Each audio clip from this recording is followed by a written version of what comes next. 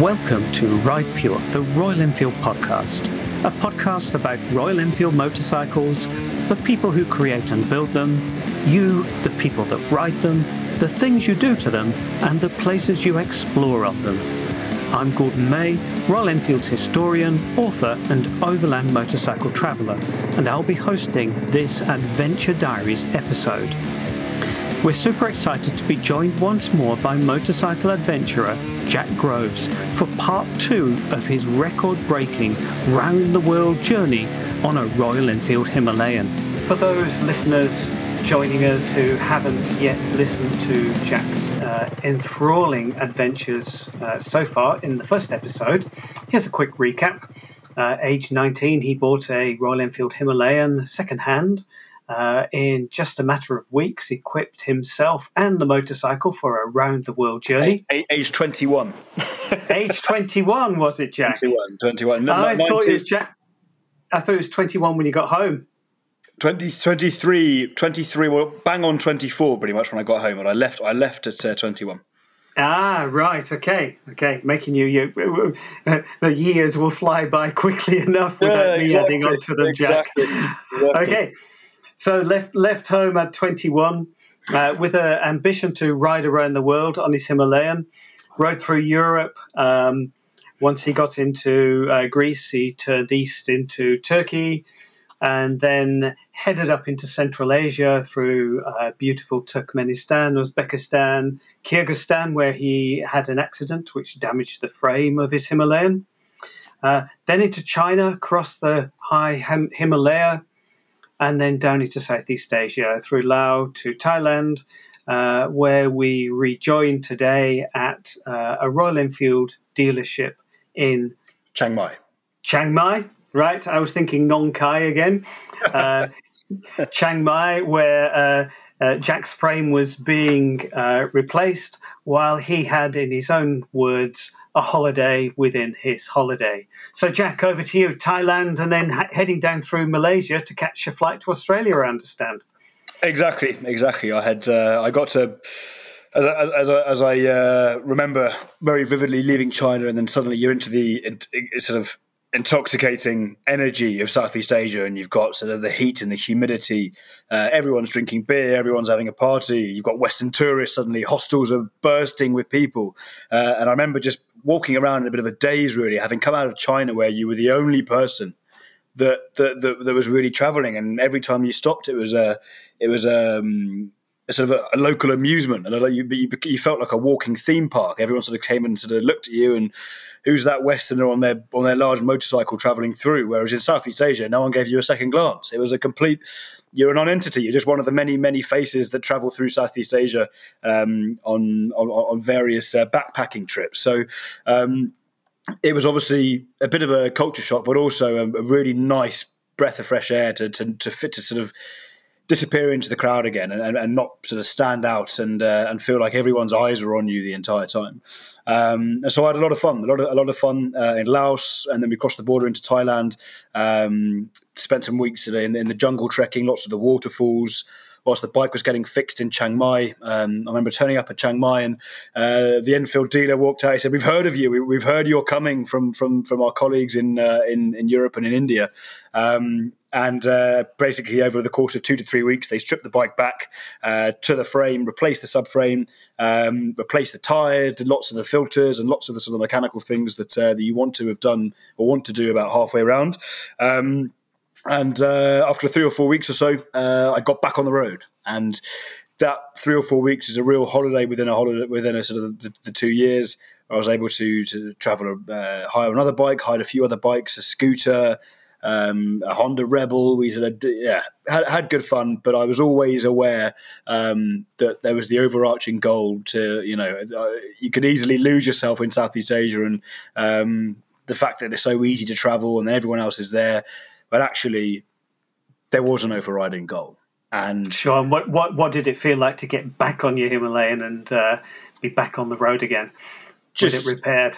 It was quite, literally like having your wingman shot out of the sky, and then suddenly you're flying along by yourself for a minute, and then suddenly he's back next to you, and you're back together again. And it was real a really strong feeling of, I think, of attachment to the bike, because by that point, obviously, it had taken me so far, and through my own bad actions, it managed to sort of weaken the frame and then crack the frame. But obviously, through the help of Royal Enfield, I was able to get back on the road again. So I'm massively grateful to the team in Chiang Mai who put down tools and everything else and put it back together again, to sort of save me my blushes. And then I think it must have been around late November time. I got back on the road from Chiang Mai, headed up into Pai, and then all the way down the border with Myanmar, through the mountains, through the rivers that go down the Mai Hong Song loop, the valley that runs down the border with Myanmar, heading south towards a place called Kanchanaburi, which is a bridge over the River Kwai, the famous World War II death railway that the Japanese forced the Western, particularly the Australian prisoners of war, to build. Hence the famous film, The Bridge Over the River Kwai. You can actually visit the bridge over the River Kwai. It doesn't quite look like it does in the film, but it was still, for a history nerd like me, it was still very interesting. And then from there, I went to Bangkok, into the hustle and bustle and the energy of Bangkok. Got caught on the overpass on the way there, thinking that I'll just ignore the sign saying no motorbikes allowed. If I had to take the overpass to get into the centre, get into the Enfield dealership in the centre in time. So I thought, you know what, I'll risk it. I'll play innocent. I don't know what you're talking about. So I drove through the barrier, despite the guard leading out and sort of saying no, and waving his hand, and I sort of played the stupid Brit and waved back and said hello. I'm not sure what you're saying. That lasted about half an hour until I was pulled over, and the cops gave me a good dressing down, and basically said I had to pay an outrageously big fine, to which I was able to wriggle out of by playing the silly Brit abroad. So yeah, I had about a week or two in Bangkok. I thought I was going to hate it. I ended up loving it.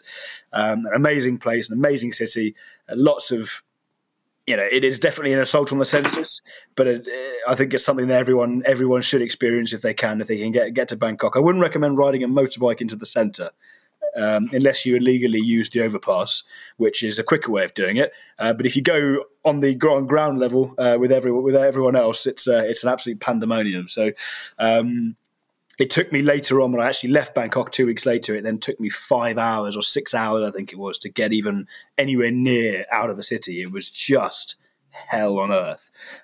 So finally left Bangkok with the bike kitted up with some SRC Moto components that I'd managed to find in the city, which is a great Thai brand that are making these parts. And I headed south to Malaysia, all the way down the coast.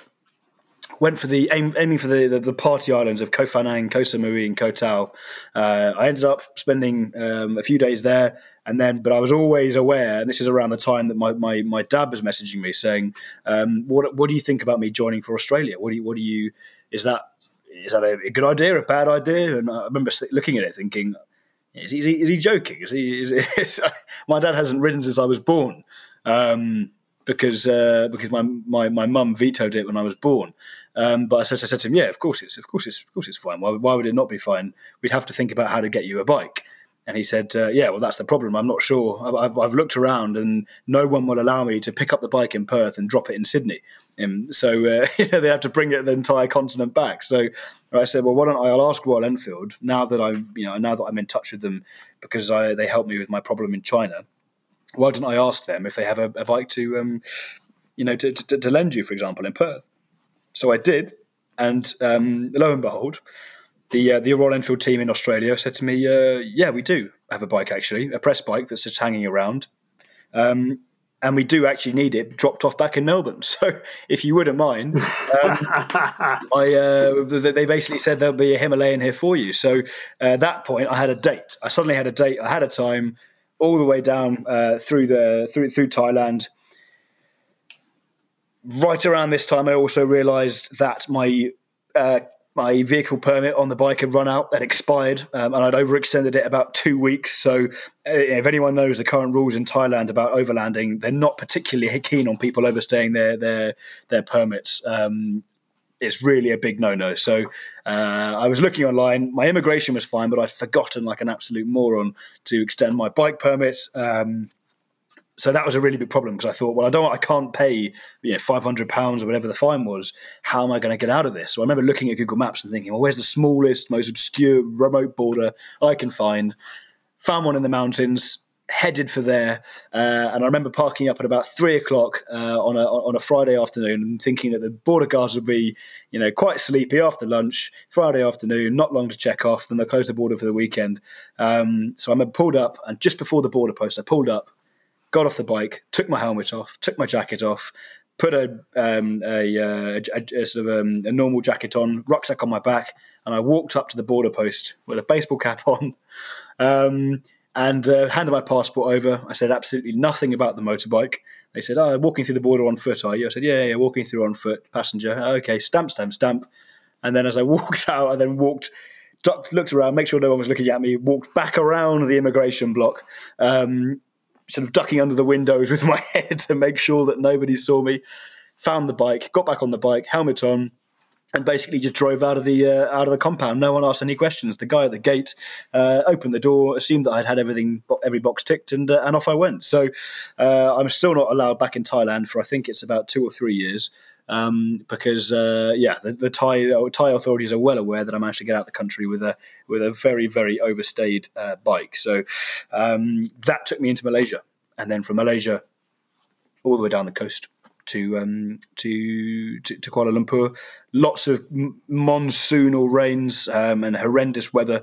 Obviously, this is monsoon season in Southeast Asia, and the rain clouds will absolutely soak you, and then they will absolutely dry you, and then absolutely soak you. And it is this: you're constantly in you're either in a washing machine or a tumble dryer, and neither of them is very fun. One particular moment, as I came into KL towards the airport in a full-fledged lightning storm, I remember thinking, this is a little bit sketchy. And normally I have this silly personality trait where if it's a bit difficult, rather than thinking I'll stop and pull over and get a cup of tea, I'll just keep going because I'm already wet, or I'm already cold, or I'm already a bit scared. I may as well. It's not going to stop if I stop. This very nearly ended up being a bad moment because I was in quite a remote sort of coastal road in Malaysia, heading towards KL. Suddenly the lightning storm, it was above me, and it was all around me. And I was very aware. I was ducking down behind my windshield as though that would have helped if I'd been hit by a lightning bolt, which it clearly wouldn't have done. And I just sort of thinking, crikey, I couldn't see any buildings. So I thought I'm just going to have to keep going until I find some sort of shelter. There were just sort of rice paddy fields to my right and left. Occasionally with like a tree on the corner of one of the fields, and suddenly as I'm going along, I just blinded by this sort of impact to my left, and it can't have been more than 20-30 meters away. And as I look through my visor, this tree effectively that was in the rice paddy was hit by a bolt of lightning, because obviously everything around is flat and there's just a few trees standing up, and this tree just flashes in my left eye, and wood just flies everywhere across the road. I remember just seeing bits of wood fly across the road, and I remember thinking, one of the moments where my heart for a moment, skipped 1, 2/10 beats. And within about, a few hundred meters, I then found a small shack selling some groceries. And I just drove my bike clean into this man's corner store, to which he jumped up in surprise as I sort of drove in covered in water, the bike, the bike sort of steaming as the water drops hit the exhaust and the engine. And I said to him, I very nearly got hit by lightning. And all my body language and my sign language is good enough for him to understand that I did need a bit of shelter. So that was my second to last day in Malaysia. I got to the airport the next day, booked an airport hotel that someone had told me about, got the bike clean in a day, and pretty much got prepared for Australia. And clean in a day, that's quite something to do for Australian customs and quarantine, because they are very strict, as I understand. I don't know if it's just against the Brits. Are they just making it difficult for us? I'm not sure. Someone have to let me know. But it's an in-joke with the Aussies that each time a Brit comes, they have to clean their bike to within an inch of its life. No, it's definitely. So you go round with a toothbrush. Exactly. That would be an Australian type joke, wouldn't it? No, it was the border the customs controller obviously are obviously very, very, very concerned about bringing different types of diseases from farm animals and farming into the country. So that you have to clean the bike literally, better than factory. So I found there's a hotel near the airport with a car wash next door, and I basically brought this bike in. I said, look, I'm going to Australia, and they sort of nodded at me. And I said, look, I need it to be the cleanest you've ever seen this bike. So they said, okay. So myself and two others went for this bike and just cleaned it within an inch of its life. And even when we'd done about an hour and a half, I was still going, underneath the bash plates, up the forks, and in between the engine. The sort of the lines on the engine, and they were looking at me with this sort of, as though the grand master of cleaning had arrived, and these people that worked in the car wash were just amazed to see this Westerner, on basically lying on the ground in a puddle of water, trying to clean off the tiniest bit of muck. They couldn't even see the dirt that I was trying to clean off, and I remember them looking at me just thinking, this is the craziest, most deranged Westerner we've ever seen. Not only is he more thorough than us, and that's never happened before, but he's perfectly happy to lie in a puddle and to clean his motorbike. He said, what's wrong with him? But obviously it paid off, because the day or two later I drove the bike into the airport, into KL Airport, up to the Malaysia Airlines booth.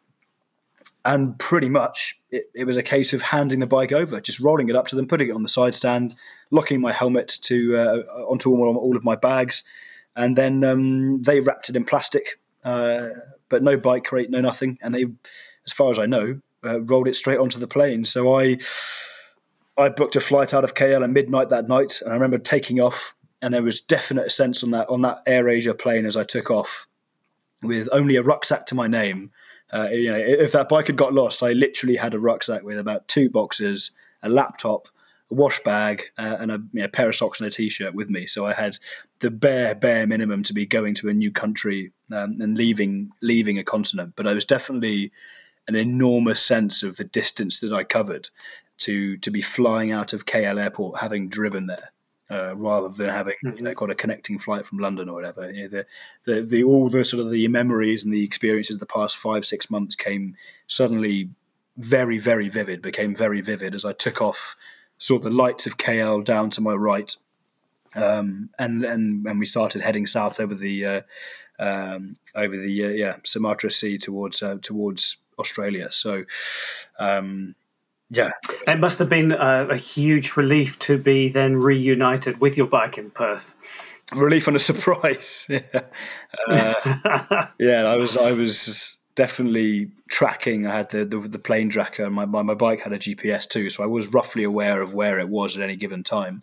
And I was half expecting to open my GPS app one day and just see my bike being ridden around KL or into Malaysia by one of the customs officials. Probably thought, well, there you go, very nice bike, thank you very much. This idiot's left it here, and he's just assigned it over to us. So luckily it didn't, and it was flown direct with Malaysia Airlines to Perth Airport. And I think about a week or so later, I was able to then go and pick it up. It passed the stringent inspections of the Australian Customs and Border Police. And I was in Australia suddenly. It was a case of, they looked at it and said, okay, yeah, good to go. And then they pulled the shutter down of the border control behind me. And there I was, just standing there suddenly with my bike wrapped in plastic, keys in my hand at this random depot of Perth Airport. I remember looking around and just thinking, this is actually real. I mean, I now have my bike again, having not seen it for 2 or 3 weeks. And it's in Australia. And I'm legal in Australia, and I've ridden here. So I unwrapped it, the plastic, started the bike up. It started on the button, and making sure I was on the right side of the road, I then drove over the bridge into Perth, and into the city of Perth, which is an absolutely beautiful, amazing, green, cosmopolitan, but isolated city. Perth is the most isolated big city in the world. And I would never have guessed that, but it is. Because obviously to its west is the Indian Ocean. To its north is, nothing, and then ocean, and then, the nearest big city is sort of Darwin. To its east is the Nullarbor, and nothing until Adelaide. And to its south is obviously the Antarctic. So it is the most isolated city in the world. Which is incredible, and and because it is so amazing and such a vibrant modern place, and yet it is so isolated. So, and so well known as a city too. And so from there, Jack, the plan was to ride across the continent, basically from Perth to Sydney. Is that right? Cross-continental dash. Yes, we left Perth and headed sort of southeast towards Margaret River. The heat is sort of starting to build. It's December, and this is, clearly the Aussies know a heat wave's coming, and so every day it gets a little bit hotter as we move southeast, and then begin to head east towards the famous Nullarbor. The last stop before Nullarbor is a town. I think it's Esperance.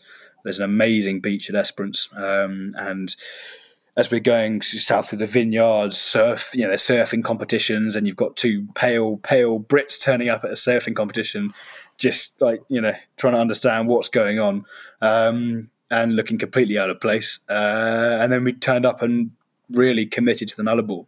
I remember one day, the day before we got to the famous sort of stretch of where it begins of nothingness, I was looking on the map, and I thought, I've got an off-road route, about 120k off-road route, which would cut across this big turn-off and basically take us onto the Nullarbor proper. We're going to skip. We had to go north about 100k. I said, I don't want to do that. Let's just cut the corner and go straight there, cross country. And Dad said, well, have a look at the fire app. Have a look at the app which tells you where the fires are, because I don't want to be driving into a bushfire. And me being me said, nah, that'll be fine. It's a fire. It's not going to be burning on the road, is it? There's nothing to burn on the road. We just ride through it. We then looked at the fire map, and it was quite literally the route I'd chosen went straight through an enormous sea of red, where basically there was, a territory the size of Hertfordshire or whatever was on fire.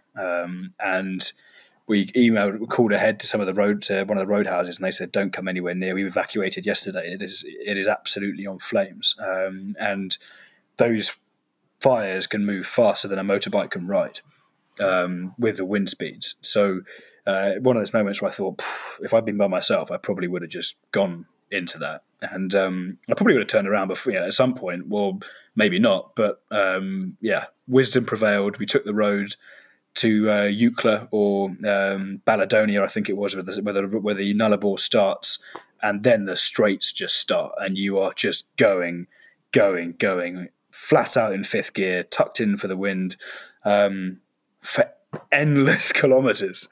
The only company you have is the occasional, kangaroo that you see, including a close encounter where one came out of the road, and as we were told quite early on, don't think, they'll just cross and we just go behind them, it'll be fine. Because when you frighten a kangaroo, they are such stupid animals that instead of running off when they see you, they will go back to the last point of safety, which was the other side of the road. So I had a complete example of this moment when I was driving along. I saw a roo cross 50 metres ahead of me. I thought, cool, easy, that was a kosher shave. Could have been a bit closer if I'd been there. And as I was driving along, I looked at it, on the other side of the road, it turns, looks at me, clearly is a bit startled, and then proceeds to, instead of going off and getting out of there, it then starts bounding back across the road as I'm coming towards it. And it's just, I could have reached out and just, clipped it on the back of the head as it came. This thing was taller than me. It was just a 6'5", jacked, like Arnold Schwarzenegger with a tail and like long bouncy legs. It was just this enormous kangaroo. So I had a very close shave with that, and learned the lesson afterwards to just completely give them a wide berth if you can. And we just hammered it across the Nullarbor, absolutely hammered it. Woke up early in the morning on the road by sort of 7-8 o'clock, flat out until the petrol ran out. Basically, stopped in the fuel station, filled up the petrol, flat out again for another 4 hours. So it was just relentless. And the distance we covered, one day we covered, well over 500k a day, just trying to get the distance done. And I think, to be honest, whilst anyone listening to this will think, well, that sounds bloody boring. Well, why would you want to go and do that?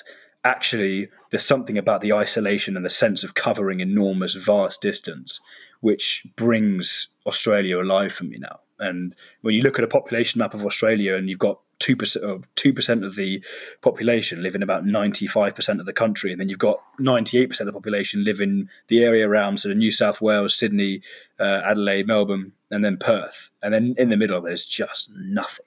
And the Nullarbor rams it home. You're separated by desert to your left, sea to your right, and all you have ahead of you is just flat, barren plains. And Nullarbor means without trees in the local Aborigine language.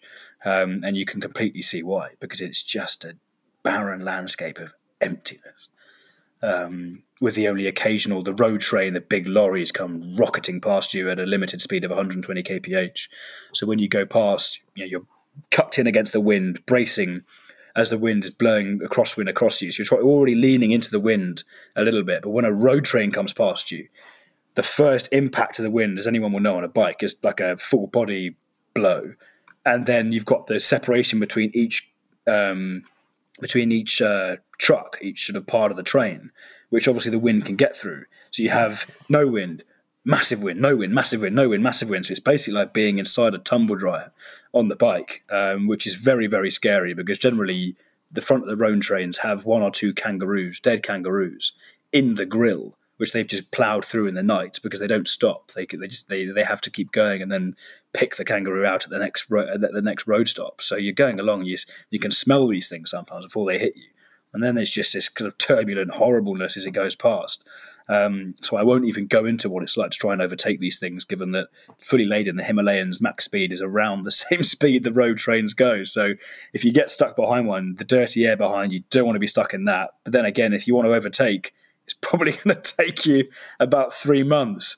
So it was an interesting week or so across the Nullarbor with my dad, both on Himalayans, because by that, obviously he got an Himalayan from Royal Enfield Perth, and stopping in motels, getting a really basic meal down you, getting to bed, sleeping, up in the morning next day. And one story that I will tell quickly before sort of move on to the next point would be a town called Eucla in the middle of the Nullarbor. So if you type in Eucla in Google Maps, it'll take you straight to the middle of the Nullarbor. It's this rocky outcrop. You're going along the desert, and suddenly you see ahead of you a rocky outcrop, a little hill, the rise to a ridgeline, and Eucla sits on top. And I remember as I was driving along that day, I suddenly, on this road, dead straight road ahead of me, shortly after the 90-mile straight, which is the longest straight road in Australia, 90 miles, 120, 30 kilometres, dead straight, not a corner in sight. The most boring road I think I've ever driven on. And we going, I suddenly see this rocky outcrop ahead of me. I'm thinking, that must be Eucla. Okay, I know where we are. We're not far now. And then suddenly I see this, what looked like a zebra crossing starts emerging from the road ahead of me. And I rocket over this zebra crossing. I think that has to be an Aussie joke. Surely someone is taking the mick here. Thinks it's funny, just sort of got a bit drunk. I thought, why don't we just go and paint a zebra crossing down on that road down there where no one is ever going to cross or ever going to need to cross? And then I started laughing to myself, thinking that is a hilarious joke if someone's actually done that.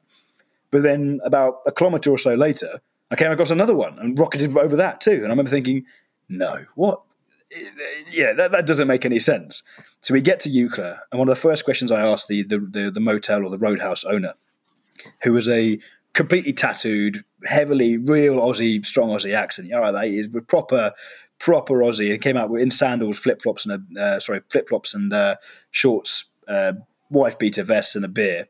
And he basically said, "I said, what's is that you painting the zebra crossing down there?" He's like, "What do you mean zebra crossing? You're talking about your silly pond. What are you talking about?" And I said, "No, the lines in the road." He said, "That's not a zebra crossing, mate. It's a runway." And it's the start. I'd driven over the start and the finish of a runway for the Royal Flying Doctor Service, and he said to me, "They saved my life a few months ago." I said, "Well, how do they do that?" And he said, "Well, I was out in my garden, taking the washing out in a basket. There was a tiger snake coiled up, resting in the sun, in the morning sun. I walked out with a fag in my mouth, a beer in one hand with my washing, and basically couldn't see where I was walking, and stepped clean on the tiger snake. Tiger snake clearly thinks, excuse me, turns around and bites him on the ankle. And a tiger snake is one of the most venomous snakes in the world. One bite is fatal.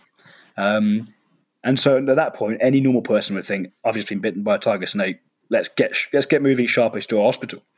No, this guy, I think it's Tyler, his name was, turned around, drops the basket of washing, runs back inside, and thinks, rather than phoning the ambulance, I'm going to pick up my rake and go and give it to this tiger snake. So he walks back out into the garden, lifts the rake above his head. As he lifts the rake above his head to smack this tiger snake, the tiger snake goes in for round 2 and gets him on the other ankle. So this guy's now got 2 fatal bite wounds from a tiger snake. And at that point, you really do think, you call it a day. Fair play to the tiger snake, 2-0, match over, go home for tea and biscuits. But he was having none of that. He walks back in, gets a machete and a rolling pin, apparently, walks back out. At this point, manages to land a blow with the rolling pin. I'm not sure why he went for the rolling pin first. Anyone would go with the machete first, surely. But he hits the bottom of the tiger snake, which only proceeds to launch the tiger snake towards him, which then bites his shin. So he now has 3 fatal bites of a tiger snake. And at that point, apparently his wife, or presumably his ex-wife now, long suffering, calls it and says, you cannot, calls the Flying Doctor Service. The Flying Doctor Service, which is this amazing medical team, fly out. I think it was from Adelaide, from Adelaide, several hundred miles away. Take off in this twin-seater, quite small little Cessna single twin prop, land on the road outside the road station. So he gets driven down, 2 cars shut the road off. Obviously, there's nothing to shut off because no one's on that road anyway. Plane lands, he gets on, and the person next to him is sitting there with a cigarette in his mouth, with his leg half chopped off by a chainsaw. So he just told this amazing story of the 2 of them sharing a beer with some morphine in them and some anti-venom, being flown to Adelaide Hospital, and obviously they both survived due to this amazing surface. And he now tells the tale to every traveller that comes that way, how he had his life saved by the RFPL or whatever it is. An amazing story, and a completely alien place to someone like the UK, where you can't drive more than 5 minutes without seeing a petrol station or somebody else or a house or whatever. It's quite a different lifestyle, and one that I could see myself falling easily into. A life in the bush, no worries in the world, and just tiger snakes for company. So from here, your target was to get to Sydney, I believe, for New Year's Eve. Absolutely, is that right? Absolutely. So we crossed the Nullarbor, got a great photo, Dad and I. Definitely a sense of achievement when you got to the end, because suddenly you're back into civilization and you're back into seeing towns and cities, and actually having places to stop for a coffee if you wanted to, as millennial as that sounds. And pretty much we got to Adelaide, and then all the way around to Melbourne. Did the Great Ocean Road, which I have to say I was slightly underwhelmed by, just due to the amount of people that were doing it. It would be a lovely biking road, but there were just too many coaches of tourists really going traversing back and forth. We got to Melbourne for Christmas. I was very fortunate to have the family, my 2 sisters and my mother, were able to fly out to Melbourne and meet us for Christmas, which we had there. And then after Christmas in Melbourne, we all basically hit the road to Sydney. But this is where the fires really started to ram home in terms of the horrific impact of a continent basically ablaze. And it sounds dramatic, but it's not. And I don't think anyone can overplay it. You look at some of the satellite imagery of Australia at that time in December 2019, and you've got areas the size of Wales on fire. And not just a little bit of a blaze, proper treetop burning infernos. And I remember several days, the heat obviously went through the roof too. It was the hottest December on record, the hottest 3 days in history, the worst bushfires Australia's ever seen, and not close. It was by a long, long way. And so there were days when I'd wake up in the morning, you'd wake up to the smell of smoke, thick smoke in your nose. You'd walk around in this haze of just sort of post-apocalyptic fog and weird sort of smoky, bizarre landscapes. You'd drive along dystopian roads where you'd sort of look down into valleys and you couldn't see more than 50, 100 meters, and there'd be sadly dead animals by the side of the road, charred out, and tried to get to out of the fire, but it moved too quickly. So we're constantly checking the fire app to see where the fires are. Many of the campsites and the roads that you'd like to have done, the Blue Mountains, for example, were completely effectively ablaze. They were gone. Those lovely forests, beautiful forests that you think of up there, were just gone. And there were, equally days due to the temperature. If the fire and the smog and the smoke didn't really get you, then the heat did. And I cannot tell you what driving through 45-degree heat feels like on a bike.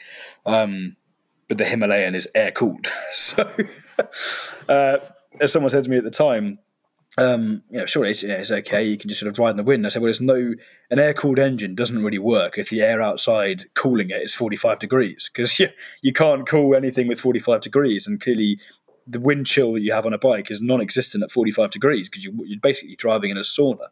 And there were days when I'd drive along, I'd find the nearest, after about half an hour, I'd get so hot, I'd find the nearest petrol station, fill up, put the bike on the centre stand, sort of try and get any air through the engine at all, refuel the fuel, walk into the shop, go to the nearest fridge freezer, pick up 2-litre bottles of water, walk back outside, say thank you very much, walk back outside, and generally they'd be looking at me because not many people were biking around then.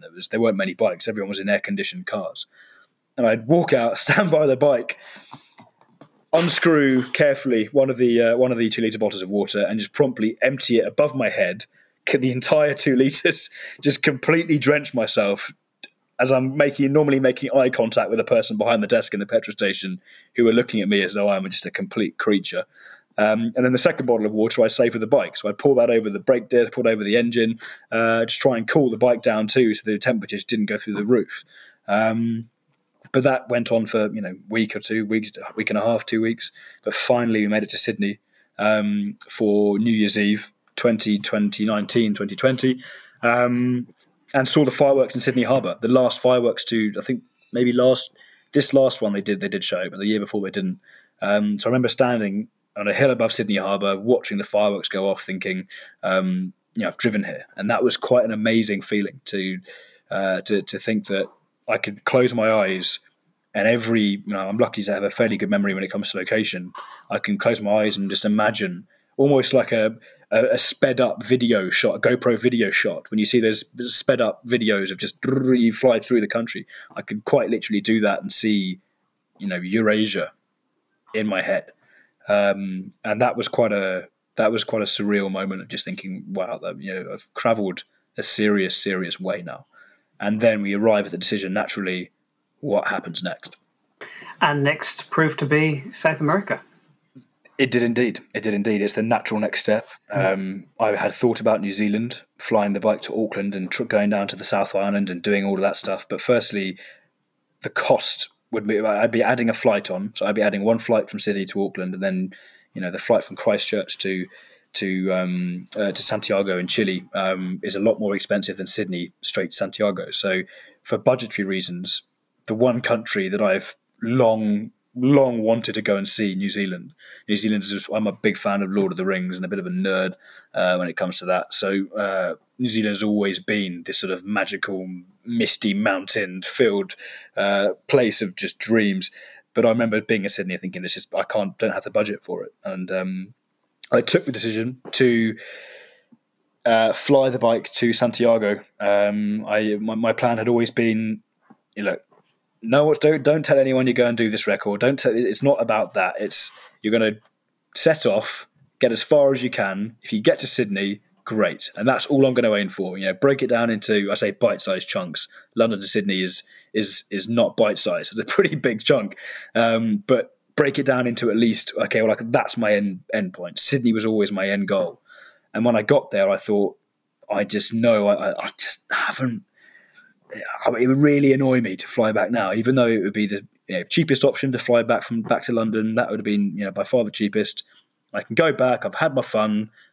Pat yourself on the back. You've done good, and then you could dine out on the sort of the memories for the rest of your days. But there was just something which said to me, you're going to regret it. And there's so much South America that has always been in my imagination of the history, the culture, the language, and the riding, the roads, the mountains, the fjords, the deserts, So I just thought, no, I need to go on. And I remember putting my family on a plane, and they've been with me. I had with my dad and my siblings with me for a month, and then I was by myself again, and it was adjusting to, okay, I'm back by myself. The small taste of home that I had in Australia was ripped away, and it was now right. Get the bike on a plane. Royal Enfield Sydney had a Himalayan bike frame, metal frame, lying around there about to throw away, and I said, have it. I got new tyres on. I think Metzeler's I got in Sydney for the first time, which proved to be my favourite tyre by far. And I remember packing the bike up. And the morning I had to get it to the morning the truck was coming to pick the bike up, as is always with me, I'm a little bit last minute with literally everything. So I got to the point where I got everything ready, panniers are off, bike was sort of strapped down. Okay, we're good to go. And I thought, bugger, where am I going to put my panniers? I can't put my panniers in hand luggage on the plane, so I'm going to have to make something. And there were great big holes in the bottom, so if anyone picked it up, the panniers just drop out the bottom of the crate. So I had this moment. I had about half an hour, absolutely legged it to a DIY store down the road, bought some wood, bought a saw, ran back to the bike crate, and was just frantically sawing 2 planks together to fit in the bike crate. Panniers fit. Okay, they're not going to fall out. Gaffer tape or plastic tape the whole thing up, and then the truck arrived bang on time, and then forklift truck picks the bike up onto the back of a lorry door closes, and there I am standing suddenly again like I was in KL. The door closed, the lorry drove off out of this car park, and there I was standing in Royal Enfield Sydney's car park with just a saw and a plank of wood. Whereas I'd had my whole bike and all of my belongings about 10 minutes before. Suddenly I had nothing again. And I think I got a plane across the Pacific to Santiago, Chile, about 3 or 4 days later, whereas my bike went to Houston, Texas, and then Texas to somewhere else, and then finally to Santiago, where I picked it up on the 27th of January 2020. So then really, if I look back at it now, that's when everything started to slowly slip downhill in terms of the world around me and in terms of my ability to be free, which is obviously is a long old story in itself. Yeah, but before you started heading north, from Santiago, you turned south and started to explore the Chilean Lake District. Exactly, is that right? Exactly. And this is something that actually through social media, it was quite interesting because I put out, I don't have a big following at all, and actually it's quite nice having a smaller group of people who are vested in the trip and who you speak to on a regular basis, and I can sort of keep tabs with who is following along and who has done trips of their own and who has good advice to give. And there's something really, really cool about that. And I've met a lot of people who gave me advice since coming back, which is awesome to meet somebody, the face behind an Instagram profile. People are often very different in real life. And it's awesome to be able to thank them personally for advice they gave when I was in a tricky situation on the other side of the world. But I got to Santiago and I put up on Instagram, I put a poll basically saying, do I go north through the Atacama Desert, straight into Bolivia, and just go to Colombia as fast as I can? Or, and I did make this a little bit of a weighted question, or do I head south through Chile and Patagonia, through the amazing lakelands and the volcanoes, and all the way south, basically down the incredible and genuinely incredible Carretera Austral, which is this mountain fjord road through Chile and Patagonia, turn into Argentina, and then go all the way up the legendary Ruta 40, the Ruta 40 up Argentina. And obviously everyone said, do that. So I think 2 people said go through the Atacama Desert, and I haven't heard from them since. So I basically ended up being in Santiago for a week or so, got the bike back. I got tear gassed in Santiago during the riots and the massive riots that were happening in Chile in 2020. I remember being in a restaurant, one of those sort of outdoor industrial type restaurants. There's lots of cabins and bars in the same place, and being with a few tourists, we heard some sort of shouting, some protest march going on nearby about 9 o'clock at night, so it was getting dark, and then suddenly we just heard dum, dum, dum, and canisters just came flying into the area around us. My initial reaction was to look at it and think it was a grenade, because it looked like a grenade. But then suddenly it just starts, absolutely pissing out CS gas and basically pepper spray. And it's one of those things that suddenly people just started, wailing, and when you breathe it in, it just gets into the back of your head, right at the back where your sinuses are, and your nose starts streaming, and you start crying, and you can't see, and you can't barely breathe. So it was a really interesting. Well, I say interesting. It was pretty horrible at the time, but right there, as the protests are happening, as young people are trying to sort of decide the future and push the future of the country one way, ended up getting stuck right in the middle of it. So Santiago, I thought, was an amazing city, and for that, experiences like that, whilst they are extreme, teach you a lot about the place. Which I then went to Valparaiso on the coast, which is this amazing port city. Again, very dangerous in some parts. Lots of the protests were going on, quite a bit of violence at the time, but amazing culture, colourful houses, and brilliant music. Real authentic traditional history. And then I went all the way down the Pacific coast.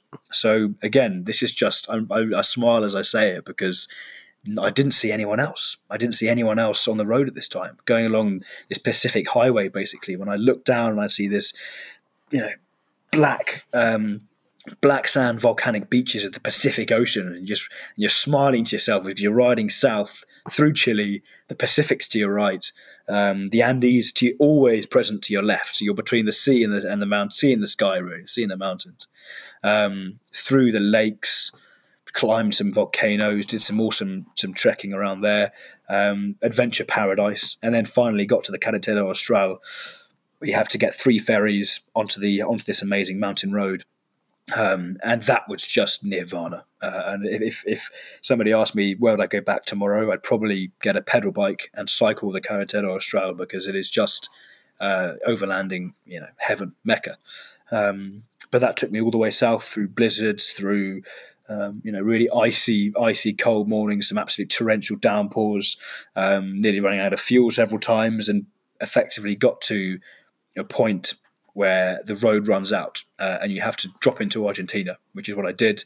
I dropped into Argentina, crossed the border with a few bikers. Actually, I met a few bikers across the border, and suddenly I was in Argentina, and I swung north. I had another choice. Do I go south to Ushuaia, get the photo that everyone gets, and then go back on myself another 400, 500k, several days riding just to get a photo, when winter's already turning and I was hearing, sounds about COVID suddenly. So I thought, it's just not. There will be a time and a day when I'll do Canada to Ushuaia, Alaska to Ushuaia another day. That's one for a future trip, and hopefully I'll be able to. So I swung the bike north through the wind of Patagonia. I had about a week or two of wild camping every single day, putting up on the side of the road, sleeping in the desert, waking up in the morning at 4 or 5 o'clock in the morning when the sun rose above the desert, getting packed up, on the road again. Same story the next night. Sleep in a campsite. Turned out it had a pool. Had the pool to myself for about £1.50 for an evening, which is wonderful. And then so just so many experiences and days, and so many moments that pop out at me as being incredible moments just by themselves, let alone into a 2-year, or what I thought would be a 1-year voyage, what was planned to be a 1-year voyage. Got to Mendoza, wine, steak. A lot of fun. Carried on to the north, Argentina, right up to the Bolivian border, did the salt flats in northern Argentina and some of the Rainbow Mountains in the northern Argentina. Went into Bolivia, must have been about mid-Feb 2020. Did the Silver Mountain, Potosi in the south, went into the mines underneath this Cerro Rico, as the Spanish conquistadors called it, because that was where the Spanish plundered all of the silver, and took all of that silver to Buenos Aires, which obviously means good airs, on the side of the Rio de la Plata. And what's interesting is you can trace the Spanish map from, Rio de la Plata, which is the river that the capital of Argentina sits on, obviously means river of plata, river of money, river of silver. And where does the river of silver come from? It comes from all the way up in Bolivia, and this mountain in Bolivia, which was just an absolute, silver mine, literally, of silver ore. So I remember climbing into these into this mountain behind a Bolivian guide. And he said to me before we got there, you have to bring some presents for the miners. So I thought we would be taking, I don't know, a cake. We might take a present for their kids, or, you know, some sort of present. And I turned up thinking, okay, well, let's buy some presents. And he said, no. We turned up at this store, and this store sold three things: 99% alcohol, coca leaves, and dynamite. This was the selection of presents for the miners. So I turned up. I remember just thinking, this is surreal. Had my miner's hard hat on, full, one boiler suit, and then basically carried a basket of cocaine,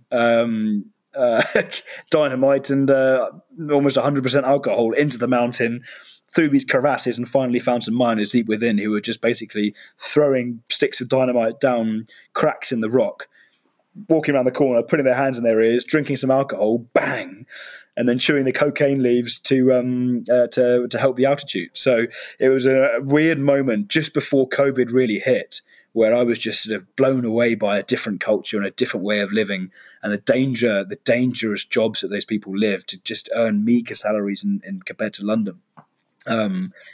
Yeah, sure. So, and I think it's probably fair to say at this point that's where your journey kind of, everything really turned to custard for you in Peru, in Bolivia, and then heading towards Peru. Yes, exactly. That seems like the perfect place to leave it for today. Thanks, Jack.